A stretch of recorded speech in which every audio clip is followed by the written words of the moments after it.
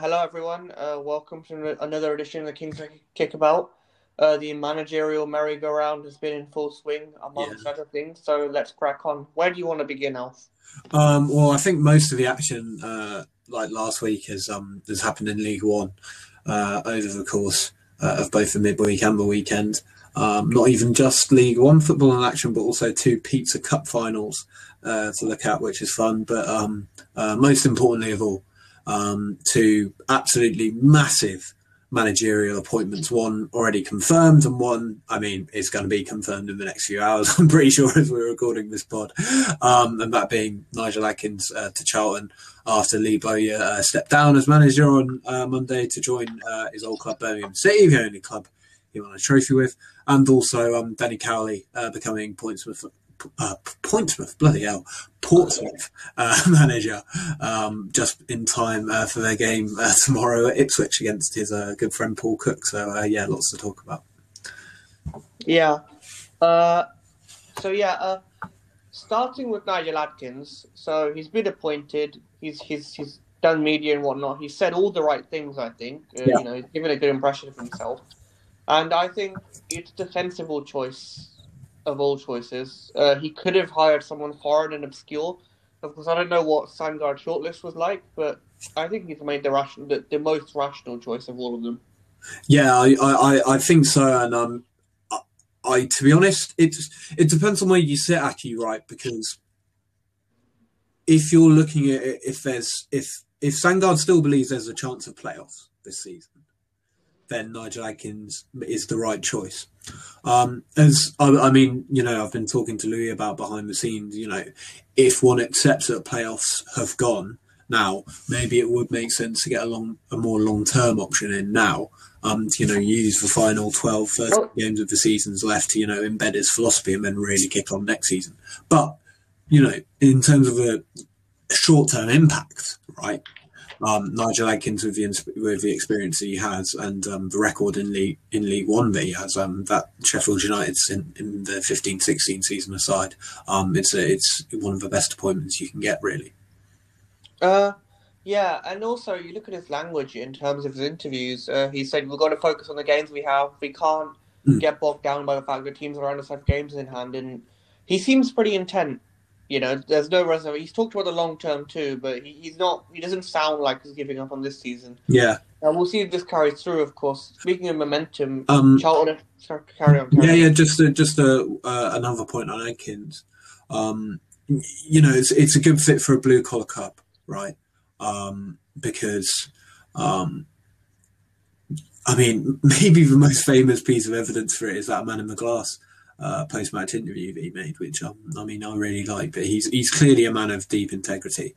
He showed that at Hull as well, with all the ridiculous board ongoings behind the scenes that he had to deal with when he was managing. The whole fans loved him, and he's a good character in a game where there often aren't that many, and he carries himself and presents himself well. Yeah, and I think we know his genuine appearance is genuine because we've seen it, and I think he's the honest man with whom the players can have a good relationship. I mean, a quick word on Bowyer, of course. While the relationship between the players and Bowyer was stale, I don't think the players disrespected Bowyer as such. And same with Adkins. I don't think anyone will not take him seriously. And I think under him, there'll be largely a content dressing room. I came across an interesting theory on Twitter, maybe a sort of half-baked theory, right? But, perhaps, counterintuitively, this is the season where Bowyer should have kicked on the most and hasn't, right? In fact, the opposite is, unquestionably been Bowyer's poorest period as Charlton manager.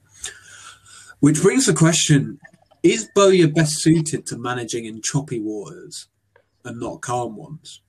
So, in choppy waters, either relegation battle or ownership off the seas. He was in choppy waters last season. Yeah. He didn't save Charlton. At the end of the Charlton relegated. But he did an incredible job last season. Yeah, he did okay at the end. But again, they were relegated. And also, even the League One season where he was successful, you look at that team, Lyle Taylor, Joe Aribo, Carlin Grant, that was a good team, no matter how shitty Rollins' ownership was. You know. Yeah, it was, but you still need the manager there to manifest the players that are in the squad.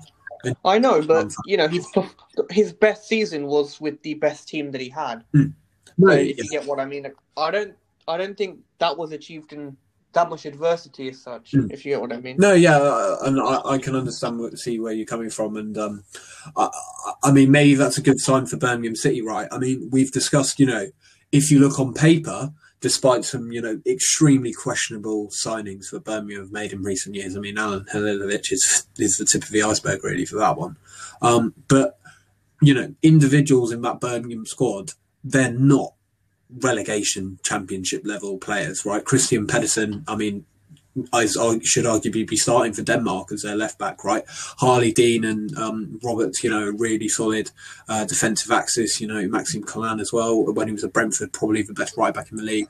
And it's just the kind of general malaise that has festered through the club over the last few years that has just totally demoralised the players. But I mean, judging by their absolutely outstanding performance against Reading in midweek, Bowyer will manage to squeeze as much juice out of that squad as possible in the long term. But did you seriously think that they were outstanding, Alf? I do, yeah.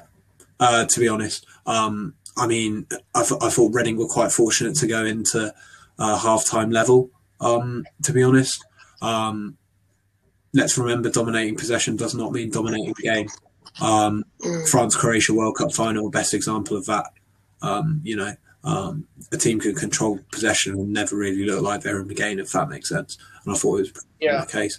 I feared that we'd seen the last of a thumping Jutkiewicz header from the back post for Birmingham, but I'm sure that will become a common tenet of their play on the league. Well, yeah, I think a lot of intent showing. I think he did get into them in terms of getting their passion for the game back up. But back to Charlton, a very impressive win in midweek for them, to be honest. I mean, any game where you're 2 goals down and you come back deserves credit. Well, I think also Connor Washington, of course, it's been the Stockley and Shinnie and Anike show. But for him to be stepping up, it's good to see. And we saw an energy from Charlton, I think, in the second half, and the clinicalness that we didn't see under Bowyer, like conceding 2, okay, that's pretty normal, but I think to bounce back the way they did, we haven't seen that, as I shared privately. No, we haven't really. It's always just been incredibly frustrating. Their attempted comebacks, especially games at the Valley under Bowyer over the last few months. I mean, the Rochdale game really sticks out, as does the Shrewsbury game in his final game in charge. And hopefully, Atkins can bottle that up and really produce a good mentality in the squad, because yes, Charlton aren't in the playoffs on PPG, right? They are at the moment on points issue, but PPG they're not. But there's still 10 games of the season left. The dynamics of all the EFL divisions are changing every 2 weeks as, what the scene will look like.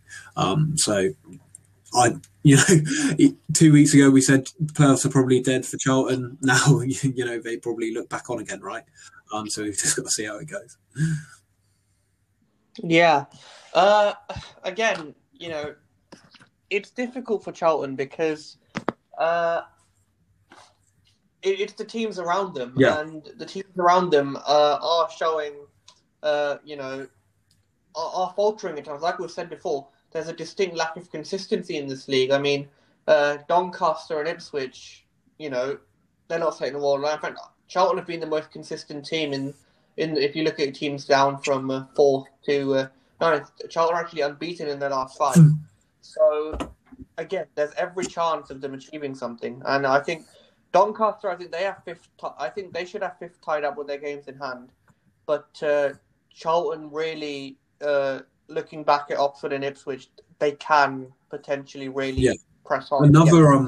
Another, maybe one of the biggest aspects of hope for Charlton is that Adkins teams, when they're in a promotion race, are notoriously good at the run-in, that April to May run-in, right? Southampton in, I'm going to say 2013 when they got promoted. It might have been 2012. No, they got promoted in 2012. 2012, yeah. So 2012 they got promoted. That was a brilliant end to the season for Southampton. Then, they managed to hold on to that second place behind Reading. Well, it's interesting you said that because Adkins was quite upbeat when he talked about the last 10 games of this season when looking at the teams and the games in hand situation, because he said anything can happen in the last 10 games and we're going to play like that. Like he's absolutely right, yeah. So yeah, but and hopefully Charlton can have a good run and we'll see what happens. So staying in League One, we should probably discuss Pompey and Peterborough. Pompey continuing to be poor, and Danny Cowley will have his hands full when he walks in there. He definitely will, and arguably, I guess a fairly similar situation as Nigel Adkins. If you look at the PPG, right, the situation there, it might come just a bit too late for Portsmouth, to be honest. But the thing is, they're only three. They've got 2 games in hand on Charlton, and they're only 3 points behind. Yeah, so no. Even now, they can absolutely make up the gap.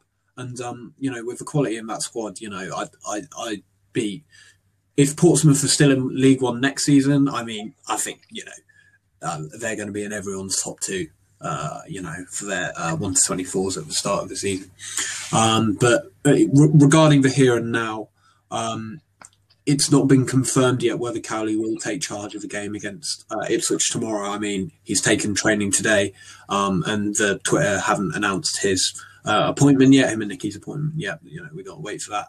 But we'll see how that goes. But, regarding their current state, they were pitiful against Peterborough in midweek. I mean, Pompey, if Pompey fans are under no illusions, right, some people have said that, it would have been 0-0 if it wasn't for a fluke corner goal, which Peterborough scored. Well, yes, but, Peterborough missed about 4 or 5 golden chances themselves, and, should have put the game to bed. A very peculiar decision to play a 5 back with Pompey. I mean, yes, 4-4-2 got inarguably stale toward the end of Jackett's tenure. But, I really don't think 5 at the back is the way to go with, the fairly defensive fullbacks that they have, especially in Brown on the left-hand side. And, I mean, Charlie Daniels as well, from his Bournemouth days, we know he's, slightly better at the defensive work, apart from that Man City wonder goal side. But, we've discussed the individual quality in their squad before. Ronan Curtis, maybe the clearest of that, the Watmouth and Raggett axis in defence, which I'm sure Cowley will really exercise the most out of with set-piece plays. And I mean, Jordi Hurula as well is a player who Pompey fans have been crying out to see more of this season. And, is kind of a profile of striker that, will probably thrive under a Cowley team who can, he's comfortable with both his back to goal and his, front to goal as well. Both with, knocking balls into the channels to play, long 1-2s with wingers, but also decent hold-up play as well. Yeah, so, but on that, what kind of play can we expect, style of play can we expect from a Cowley team? Well, it's always counter-attacking play under a Cowley team. I mean, even the Lincoln side that won the National League, and I mean the Lincoln side who won League Two, and that, Lincoln side who won the National League, an outstanding squad for that level, Matt Reed, Nathan Arnold, Alex Woodyard, Sean Raggett. I didn't even realise Raggett will be reunited with his former manager, which is called Paul Farman in goal as well. But yeah, as I say, going to be a very counter-attacking focus. I mean, we saw at Huddersfield last season, I really like post-lockdown, when, the relegation race really hotted up, when Barnsley and Luton's form took off. Cowley was very sensible, very calm, and just said, if we keep clean sheets, we'll stay up. If we're just solid, we'll stay up. And I mean, that's going to be the foundation for this Pompey side, I'm sure. And I'm sure the clean sheets are going to start rolling in over the next 12, 13 games that they have left of the season. It's just whether they can, create enough going forward to be able to, win those marginal games that are going to become very common for Pompey in the near future. Yeah. I mean, what a game. I mean, we will wait to do a proper preview at the end like we normally do. But I mean, I can't wait for Portsmouth Ipswich tomorrow. Paul Cook versus Stanley Cowley. It's just going to be, and two massive clubs in League One. I can't wait. In terms of other games on Tuesday, Oxford United, of course, setting the world on fire. Yeah, I mean, if I don't say so myself, probably team of the EFL midweek.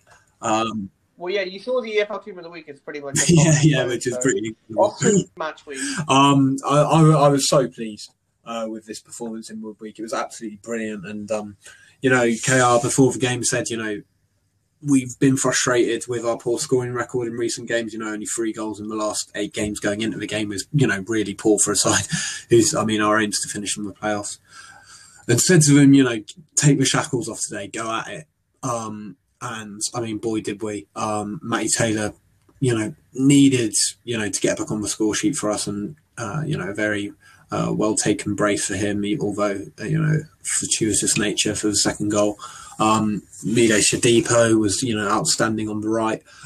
Really satisfying if you watch the behind the scenes footage of the goal cam just before Shadipo drills it into the bottom corner. You hear Brandon Barker go, bang it, which is really pleasing to hear. That's still part of footballers' rhetoric on the pitch.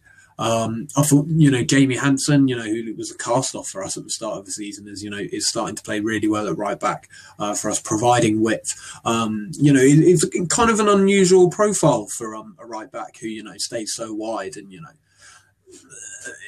doesn't focus on deep crosses too much and much more on link-up play. He's very gangly. And that's why he's been deployed in defensive midfield in the past, but he's been playing very well recently. It's another clean sheet for Jack Stevens, Vanarama, Van Dijk and Elliot Moore. That's an extremely young spine there, but I mean, logically they're just going to grow and grow and grow. And, just having Alex Green back, every player put out a 10 out of 10 in midweek, but Alex Green stood out, especially absolutely, he's a crucial presence for us. Arguably one of the most crucial for any teams, any team in the league. I really hope we keep that toward the end of the season. Letting teams fear us and not the other way around. Yeah. So you went out Doncaster, didn't you? Like you didn't hold. Blitzed them first half, and it seems to be the type of team that we thrive against this season. MK Dons have, they're starting to see the fruits of, the long-term aspirations of Russell Martin there. But when they came to Grenoble Road in October, I believe, for a midweeker when we'd only won 1 game all season at home to away at Aki Stanley, and we were in really, really dire straits. Sides that, like to move the ball through the thirds, we can just, pick off.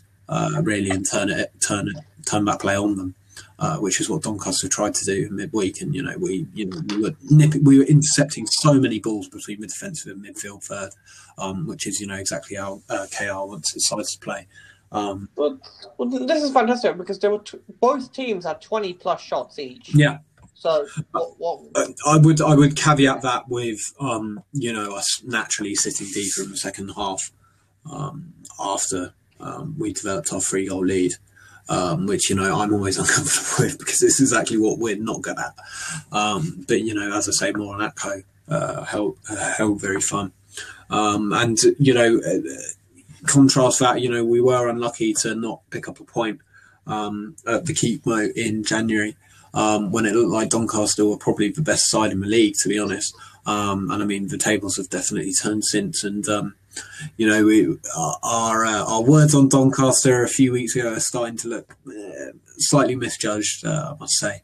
As I say, only time will tell how that goes. Yeah, but nevertheless, a good result for Oxford, and they press on, and they'll be motivated by that. Of course, looking at the other games on a big game. Oh, Gillingham 3-0 win at Lincoln Alf was anomalous, to say the least. Yeah, no, it was very impressive from Gillingham, I must say. For all my scepticism over them this season, they have put together a really impressive run recently. I don't want to focus too much on Oxford boy Robbie Cundy, centre half, who's obviously been a core part of that brilliant run. But particularly impressive has been they've done this with the absence of Callum Slattery. Their big name addition, who's hotly rated in Southampton's academy, which they brought in January. He's been needing it recently, but Dempsey and O'Keefe have stepped up to the mark really well.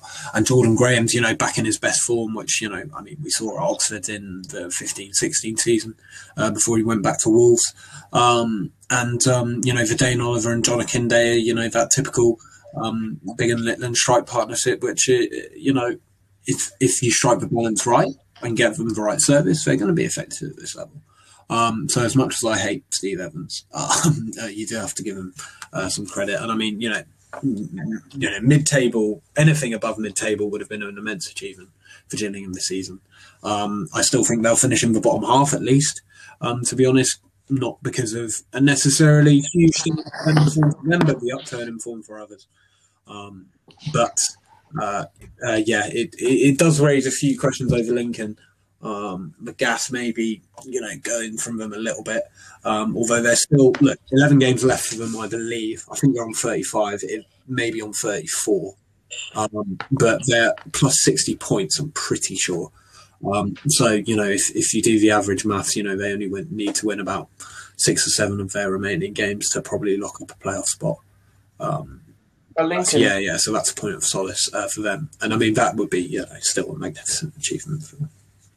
Yeah, well, I mean, the fact that they were winning League One was a huge... And quickly on Lincoln, Brennan Johnson getting his first call-up. His second call-up, his first call-up for competitive Wales games. He played... Oh, wow. So a League One player... Well, of course, there have been League One players on international duty before, but... Yeah. Luke Jeffcott of Plymouth was left out of the Wales squad, which is slightly unfortunate. But, I mean, Wales, in fairness, they apart from the Mexico friendly, which is in between their Belgium and Czech Republic qualifiers, and they don't really have, games where they'll be dominant necessarily, or games really where they can try things out. It's a massive start for them, as we'll talk about. It's always nice to see players get international call-ups in League One. Dion Charles as well getting into the Northern Ireland squad for the first time, which nice. Yeah, so a lot of League Ones are well represented in the home nations, it seems. Well, in certain home nations. But I think that's the midweek fixtures wrapped up. Do you want to look at the weekend League One fixtures? Yeah, no, just a quick mention of the League One fixture. Well, first of all, Hull. I may have to start accepting that Hull are quite good. Grant McCann did a very good job with Doncaster, lest we forget, in the 18-19 season. And, a penalty shootout away from Wembley as well, as Lee won't like to remember. The axis of Kane, Lewis Potter, Malik Wilks and George Honeyman and Gavin White that's just brilliant for League One. One can't deny it. And, even when you've got a local lad in Keane Lewis Potter, it's just, even better to see. George Honeyman's probably been the player of the season in League One, a player with so many battle scars on him, 2 relegations, one with Hull last season, one with Sunderland in 17-18, and then obviously, that agonising miss at promotion for Sunderland in 18-19. He's clearly, a player with a lot of character and with a really hard core. Is providing the leadership for that pretty young side, it must be said, which is good to see. And also the way they went down last year, Alf, they fell like a stone. Yeah. It was a very bad feeling around the club, but Grant McCann's done really well to build a winning culture out of that. Yeah, he has. I do remember that quote sticking out to me where he said, I'm from Sandy Row in Belfast, I don't hide, which may reveal certain things about his political belief. But nonetheless, he's clearly, a hard man, if that makes sense. And, he's done a very impressive job this season. I mean, regardless of squad quality, to be able to turn the mentality round that quickly is really quite remarkable. I mean, the same must be said for Norwich under Daniel Farke, really. I mean, my biggest worry with Norwich this season in the Championship, would they be able to, turn around that mentality of, losing every week? I mean, excuse me. But the thing is, Alf, at the end of the day, the talent was always there, wasn't Yeah. I think it's just about, and the same with Yeah. Hull. Like, you could tell, despite losing Jared Bowen and Rosicky, okay, maybe we'll see how well they find the championship next season, but it's still a pretty good team, as we found out. Yeah, I would just hold off on it slightly. The promotion parade. I think Hull probably will be in the top 2 come the end of the season now, but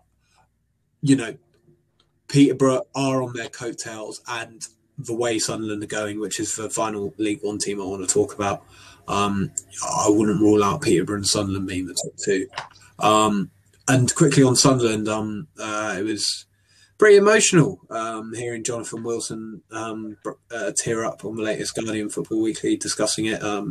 Sunderland's first win at Wembley in 9 attempts since their 1973 FA Cup final win, the greatest day in their history, arguably. It's despite the irrelevance really of the Pizza Cup in itself, undermined not least by us calling it the Pizza Cup. It's good to see them banish some demons, and hopefully that'll serve them in good stead for the run in, and get rid of that dark mentality that has festered there over the last many years. Yeah, well, in some ways, he's restored pride to a club who have lacked it for obvious reasons in the few years, and it's just it's not the biggest trophy, but it's the right kind of positive kick a club needs to get to move on. Yeah, and I think that'll have them feeling good. So that's League One. Moving on to the Championship, Lee Bowyer leaving Charlton. Now let's talk about his impact at Birmingham. What's that going to mean? Do you think Birmingham was smart in appointing him? Birmingham, they're not smart in basically anything. I didn't know actually that if fans were allowed into the stadium tomorrow, only 2 of their stands would be fit. I think the West Stand, would be the West Stand where the camera is and where the dugouts are. If one has ever been to St Andrews, they'll know the really old school. I think it's called the main stand, that one. Yeah, the main stand. No, you're right, Aki. But it's like, I think it's on the verge of collapse, or like there's some like massive building issue with it, or restoration issue that they need to solve, which is some pretty interesting symbolism there for the club as a whole. But it's a very interesting dynamic, right? Because Rotherham do have those 4 games in hand on them, but because Rotherham, they're going to need to get back in the swing of being solid, and when you've got a game every 2 to 3 days, that's going to be very difficult for implement. And they don't have time to lose and picking up points now. It has to happen now, and not only will that be a point of solace for Birmingham, but with Bowyer's notoriety for creating a siege mentality in his squads, they need 9 games left for Birmingham, 12 points needed to stay up, and I mean I definitely back Bowyer to do that, because there is undoubted quality in that Birmingham side, as it was on display on midweek.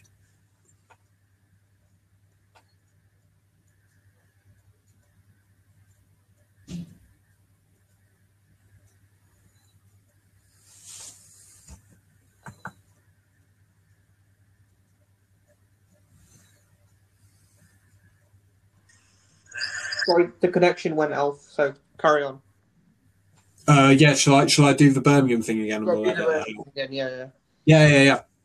I didn't actually know that the main stand, as you point out, Aki, is actually on the verge of collapse, or needs at least some restoration work, which is a pretty nice piece of symbolism for the club as a whole. But with the undoubted quality in that Birmingham squad that they do have, I would not. They need 12 points from their remaining 9 to stay up, and if Wednesday night is a sign of things to come for Birmingham, they'll definitely pick them up. Yeah, uh, I do, and sorry. I do think Birmingham have the. We've talked about their players already with Harley Dean and Hmm. Juktovic can score too, as he proved, and I think they just about have enough. And you look at the championship table, Sheffield Wednesday don't seem to be having a huge upturn in form either, and Yeah. while Wickham are plugging away, they're not. Uh, well, it's not looking likely. I think Well, Rotherham are the main team they need to be worried about, but then again, Rotherham have one win in five, and they have their own issues with COVID and fixture congestion and everything that they need to deal with. yeah. Just a final point on Harley Dean and Birmingham. It was a very good bit of shithousery celebration of the arms folded. Them. Well, this is the thing, Alf. I didn't realize. Like, I'm surprised because Karanka seems like, if not the most bubbly guy, at least you can respect him. But the fact that the fact that that this is what they thought of him, it surprised me. Yes, it could surprise someone, but I mean, if I think over the last month or so, his post match interviews have been pretty disgraceful. To be honest, I mean, never accepting the blame on himself. Always an apathetic attitude, which is, to be honest, the worst attitude one can have, really, when you're responsible for a club's fortunes. But yeah, at the end of the day, he's got a fairly decent CV, and so it's slightly surprising in that aspect. We seem to say this every few weeks, but I mean, maybe this weekend away at Coventry is make or break for Wickham. To be honest. Their only away win of the season so far was at St Andrews. So hopefully that's a good omen for this game at St Andrews at the weekend. Looking at Wednesday, on Sheffield Wednesday, Aki. I'm really worried. I think they might be doomed because Wickham. Wickham, yes, and Sheffield Wednesday too. Oh, Sheffield Wednesday. Oh, hang on. Who you're referring to? No, it's fine. I mean, they're creating nothing. That is not an exaggeration. They are creating nothing. I mean, nothing. Well, Alf, they had less shots than Huddersfield, and Huddersfield, I think that's saying something because Huddersfield aren't exactly the most creative team themselves. So, yeah, you're right. It's a lack of application which could hurt them greatly. Yeah, I guess it's not out of a want of trying, right? It's a very attacking lineup. That Darren Moore named in midweek, two players in Liam Palmer at right wing back and Adam Reach at left wing back, who have both had their playing days in midfield in the past. Only Joey Pelopessi is an even remotely defensively minded midfielder in there, and kind of front four who can kind of move into whatever positions they please, with Jordan Rhodes as the focal point. But Darren Moore needs to create a simplistic formula very soon, because it's at the stage of the season where time's running out for results. And, you have all those, permutations in there with the league table every weekend.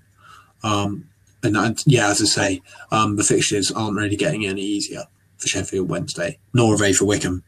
I mean, Coventry away is Wickham's only easy game left. Quote unquote easy game left this season, apart from Rotherham away, and apart from that, their fixture list is very tough indeed. So I mean, that's probably the biggest point of doom for them, and I mean, it's a fairly similar case with Sheff Wed. So yeah, I mean, maybe, as I said, we do say this every 2 weeks, but I think it's looking like those bottom two spots have been wrapped up. Yeah, I agree with you completely. I mean, there's not much more, nothing more damning I can add to that. While Rotherham have a chance, Sheffield Wednesday and Wickham aren't showing enough. Sheffield Wednesday, no wins in their last 5. And different performances that I really don't think give any encouragement. Yeah. Speaking of Swansea, of course, capitulating at Bournemouth. Bournemouth themselves a side who have their own issues and were in poor form. Yeah, it just kind of see that, it seems to me that, Bournemouth, obviously, with the immense quality they're having that squad, they were just like, oh yeah, go on, then Swansea are playing crap. We'll feel like turning up today and get put out an 8 out of 10, and that will see us a 3-0 win. I don't want to go into Swansea too much. I do think Cooper is a victim of his own success over these last few weeks. It's always frustrating when you see a team not performing at their best. That goes without saying, right? But the injury crisis has piled up. It leaves Cooper with few options off the bench, and when they go a goal down, obviously that's really bad. That puts themselves in a really awkward position to get back into games. Maybe there's also an aspect of their creativity being stifled as well. They're not creating anywhere near the number of chances that they were in their pomp in January. It's with Smith and Grimes, who they're having to play as their midfield double pivot in recent weeks, it doesn't offer the same oomph going forward that maybe either one of Smith or Grimes has alongside Howard and maybe Yandanda. So yeah, it's difficult for Swans, made more so by Watford's upturn in form. And I mean, Watford, if they continue on their current trajectory, it may be a very bad omen for Swansea and Brentford, who are trying to chase down that second spot. But as I say, I wouldn't worry too much. They're clearly tired. They're clearly lacking in options in the numerical sense. And yeah, they'll be hoping that at least they'll be able to put in a decent showing of the South Wales derby. Yeah. A tough game. We'll preview that later. But so you're saying the slump is to be expected and not to be something to be too surprised at, which, given the factors, I guess you're right. Another intriguing game, Brentford throwing away a relatively comfortable lead to a Derby County. Yeah, it goes back to what we were discussing, I think 3 weeks ago now, about Brentford's kind of inexplicably not being able to keep clean sheets. Thomas Frank praised Rooney's halftime decision to switch formation, which was unexpected, quote unquote, even though I kind of refuse to believe anything is unexpected at Brentford, really. But Derby definitely deserve credit for getting back into the game. The 2 goals from open play will be just a godsend, to start, getting that disgraceful number up this season. Derby starting to get were, I should say, or maybe still are in the defensive mire. They do need to keep chipping away at those points whilst they can, and if they're taking points off, in my opinion, the second best side in the league, that serves them in very good stead. But as for Brentford, they'll be so frustrated. A win was needed for them to keep the morale high, I guess. I wasn't a huge fan of Nørgaard and Janelt as 2 players of the midfield 3. I felt it was too defensive personally, and a bit too one-dimensional. Too much focus on Matthias Jensen to provide the creativity going forward. I'm sure once Josh Da Silva is back from his knock, that will start changing again. Very frustrating for Brentford, and they can't afford many more of these because Watford are beginning to pull ahead. Yeah, you're right, and it is frustrating. And props to Derby though; they didn't capitulate in a mental sense. It's easy to say that we're against a team who have genuine quality, who have got ahead. I think it's time damage limitation, but yeah, I appreciate their bravery too to keep going to the very end. No, absolutely, moving on, I think of an entertaining game, though a game of very little consequence at QPR against Millwall. Good game, and of course Norwich with a very champion-esque performance at Forest. Yeah, that's exactly the word, Aki, champion-esque. When you put the game to bed after 13 minutes, and then don't even give the other team a chance. Yeah. The foot doesn't come off the break. And with the fixture congestion, that all sides are having at the minute, that will come as an absolute godsend, able to rest players. And I mean, even the players that were rested and their replacements coming in, Kieran Dow, stepping up to the plate and taking his goal with a lovely finish. They march on, they're going to win the league. The only question left now is that, will they get 100 points? They need 6 wins from 9 to get 100 points, which, in their current form looks pretty likely. To beat Reading's record, they need to win all 9, which is definitely a taller order, considering they still have Watford to play at Carrow Road, I believe, in one of their final games. So that record is one to keep an eye on. But yeah, they march on, and yeah. But if anyone deserves it, Alf, it's this Norwich team and Daniel Parker, who basically owns the championship. I mean, winning it once, but to win it twice. I mean, it's just like it's so easy for them in games, or at least it looks so easy for them in games. They seem to be in cruise control, just basically no matter who they play. And they never seem to run out of passing patterns on the pitch, and that leads to continual sources of creativity if a side manages to stifle the impacts of Buendia and Campbell. And when you've got so much creativity embedded throughout the side, you're always going to be able to score goals. And with that, Gibson, Hanley, Axis, and one of the best keepers in the league in net. It's a recipe for a side that would get 100 points. Indeed, yeah, you're right. The quality and the commitment overall. I think that's the championship. Unless you want to discuss the weekend. No. I think that's a rest. Yeah, that's that. So. Quick word on League 2, Al? Yeah, quick word on League 2. A big week for the sides of the bottom. A horrific week for Southend United, even though they didn't play. Obviously, surprise of the week is going to be Barrow beating league leaders Cheltenham. Barrow 3 wins on the spin now. Yeah, they are, which is very impressive for them. Port Vale finally getting their just rewards. No win in a while for them, but they've clearly been improving under Darrell Clark. And they got their deserve awards on Tuesday night. Absolutely deserving the points.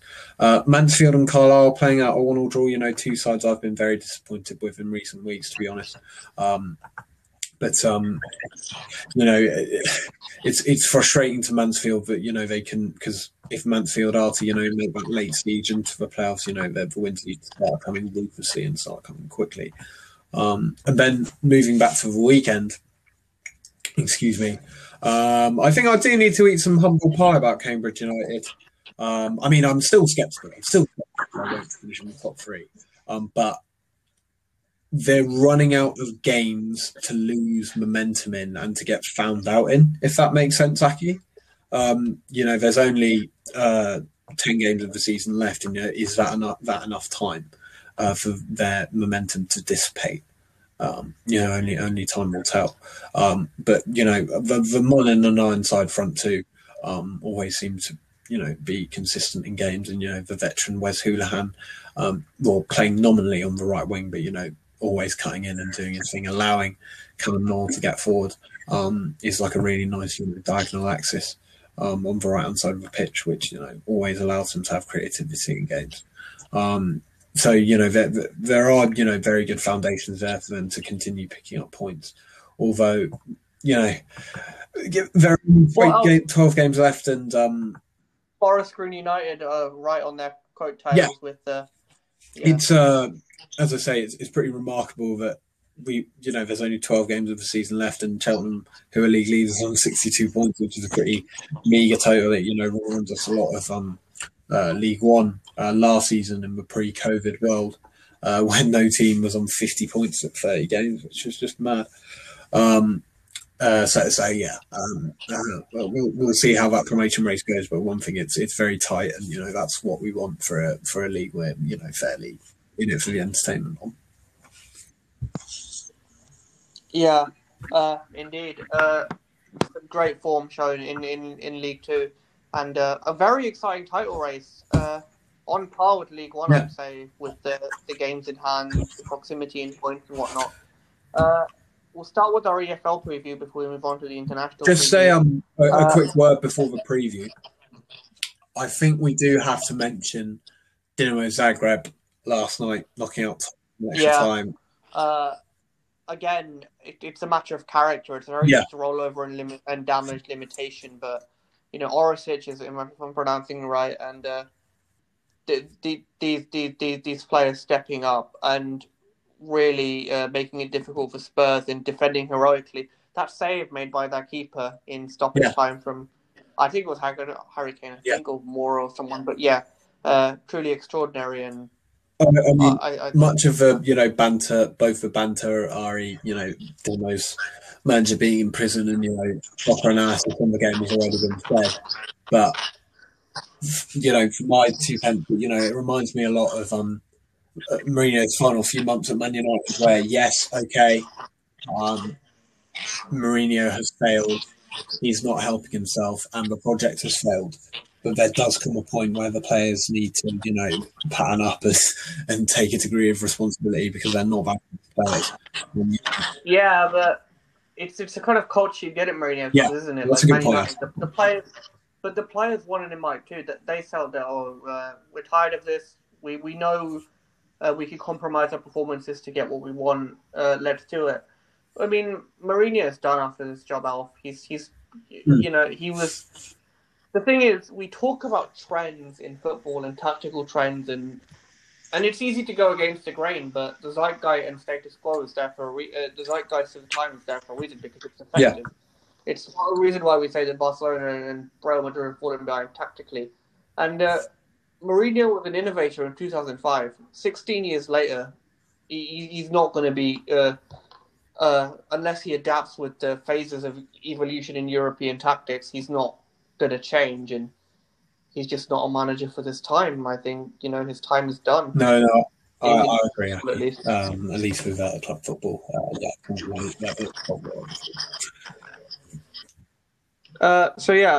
Our games to look out for tomorrow. The early kickoff, Brentford host Forest, which will be intriguing. Forest will give them a good test. Absolutely. Obviously, we mentioned the North Wales derby. That's, South Wales. South Wales, silly me. It's not Colwyn Bay against Preston or something. South Wales derby. Cardiff's goals from open play have drastically dried up in recent weeks, which will be a worry for them. So that's why I think a 0-0 is probably on the cards in that. But I'm really looking forward to Watford against Birmingham City. I just wonder if Birmingham, will be able to shit out a 1-0 win. Or something. I mean, their tails are definitely. Well, that's the new manager bounce. No, absolutely. I think that Boyle will be training in set pieces. Yeah, but likewise, Watford have definitely turned a corner over recent weeks. I must say they're playing with a lot more flair going forward, and the formation change to 4-3-3 has been obscenely effective. Well, they're scoring more goals. Yeah, I mean, Aki, it might be, that classic case of a game. I mean, whoever scores first wins. Well, look at this stat from Google. Watford have won 6 of their last 7 league games against Birmingham, winning 1-0 against... Wait. Oh, sorry. I thought I misread that. Ignore that. But, Watford have a good record against Birmingham, basically. They definitely do. I seem to remember that in the 06-07 Premier League season, actually, when we had AD Booth. It's definitely a game to look out for, which is, big implications at both ends of the table. That's a big one to look out for, and a great narrative there. In terms of other fixtures, Barnsley hosting Sheffield Wednesday, a Yorkshire derby without much of a bite, because I think we know which way that will go. Norwich hosting Blackburn, but then again, as good as Blackburn are, I don't think they'll cause Norwich many problems. And yeah, eyes on Rotherham, of course, for their trip to Bristol to see if they can make up their games in a productive way. Moving on to League One. Pompey v Ipswich tomorrow at a strange 1 p.m. kickoff, but that's definitely the game of the weekend in League One. is that televised? Yes, I believe it will be. And I mean, the Paul Cook, Danny Cowley narrative would be enough fun in itself, but added into that, two teams who need an upturn in form, added into that two of the biggest clubs in League One. It makes a really, really great recipe. I mean, to be honest, I've got my eyes, excuse me, Aki, on Yellows against Blackpool. Really, two sides with distant aspirations of playoffs. To be honest, I mean, Blackpool's position at face value on the table doesn't suggest that. But if you do look deeper, you see a side with a very, very solid defence, are picking up wins fairly regularly, and, you never know, might sneak in there. So it's, kind of a deciding game for whichever side can, make that push into the playoffs. And then, of course, two sides in the playoffs meeting each other, Sunderland against Lincoln. Sunderland very much in swinging form at the minute, Lincoln the opposite. But, it will be Sunderland's biggest for a while. And, maybe, look, it might be the game where, one of Shrieky Lee Johnson's streaks ends. Yeah. I think it'll be interesting. And Lincoln will be, to say the least, hopefully that 3-0 loss to Gillingham won't affect their confidence, because they need plenty of that to go to a place like Sunderland. And Charlie Wyke will be baying for blood, as he seems to be every week. Of course, Charlton travelling to Wimbledon. But eyes on Northampton Town and Crewe, because it'll be a tough test for, Crewe not too far above Northampton, but a tough test on their day, and being in the relegation zone, they need those points. No, yeah, absolutely right. Especially when Wigan are travelling to Accrington, when they're probably expected. Absolutely. Although Accrington are another side who've had a slight tail off in form recently. But again, one can't really blame them. That's just maybe averaged himself out, if that makes sense. On League Two, it is an absolutely barnstorming weekend in League Two. 3 games with massive implications at the top of the table: Tranmere versus Exeter, Cheltenham against Salford, and Cambridge against FGR. FGR, the bookies' favourites to beat Cambridge, and I probably agree. A side that seem to thrive against playing the teams around them in the league, and a side with, as I say, question marks over them, like Cambridge, they'll fancy it. Salford Salford and Cheltenham are two sides who both need to reignite their form for their automatic promotion aspirations. Okay, yes, Cheltenham is still top of the league, but they've looked very wobbly in their last few games. And then Tranmere against Exeter as well. Exeter still trying to, keep those playoff aspirations, on course against the Tranmere side, who have been the best team in the league over the last few weeks, and were pretty unlucky actually not to at least take Sunderland to extra time in the Pizza Cup final. To look forward to there as well. Yeah, so good analysis there, and I'll keep an eye on those. That sounds like a very intriguing race. So international squads, Alf, a quick word on those. We'll start with the overarching issue, or the overarching factor to all of these squad selections. We're recording this on Friday the 19th of March. It might change. If it does change, do not blame the Kingsway Kickabout. This is the current situation. Yeah. We don't have inside information. The German Bundesliga, because of Germany's rules, they've placed a current ban on all travel, an effective ban on all travel to the UK. So that has implications on the games being hosted in the UK in this international break, in all of Northern Ireland, Scotland, Wales and England.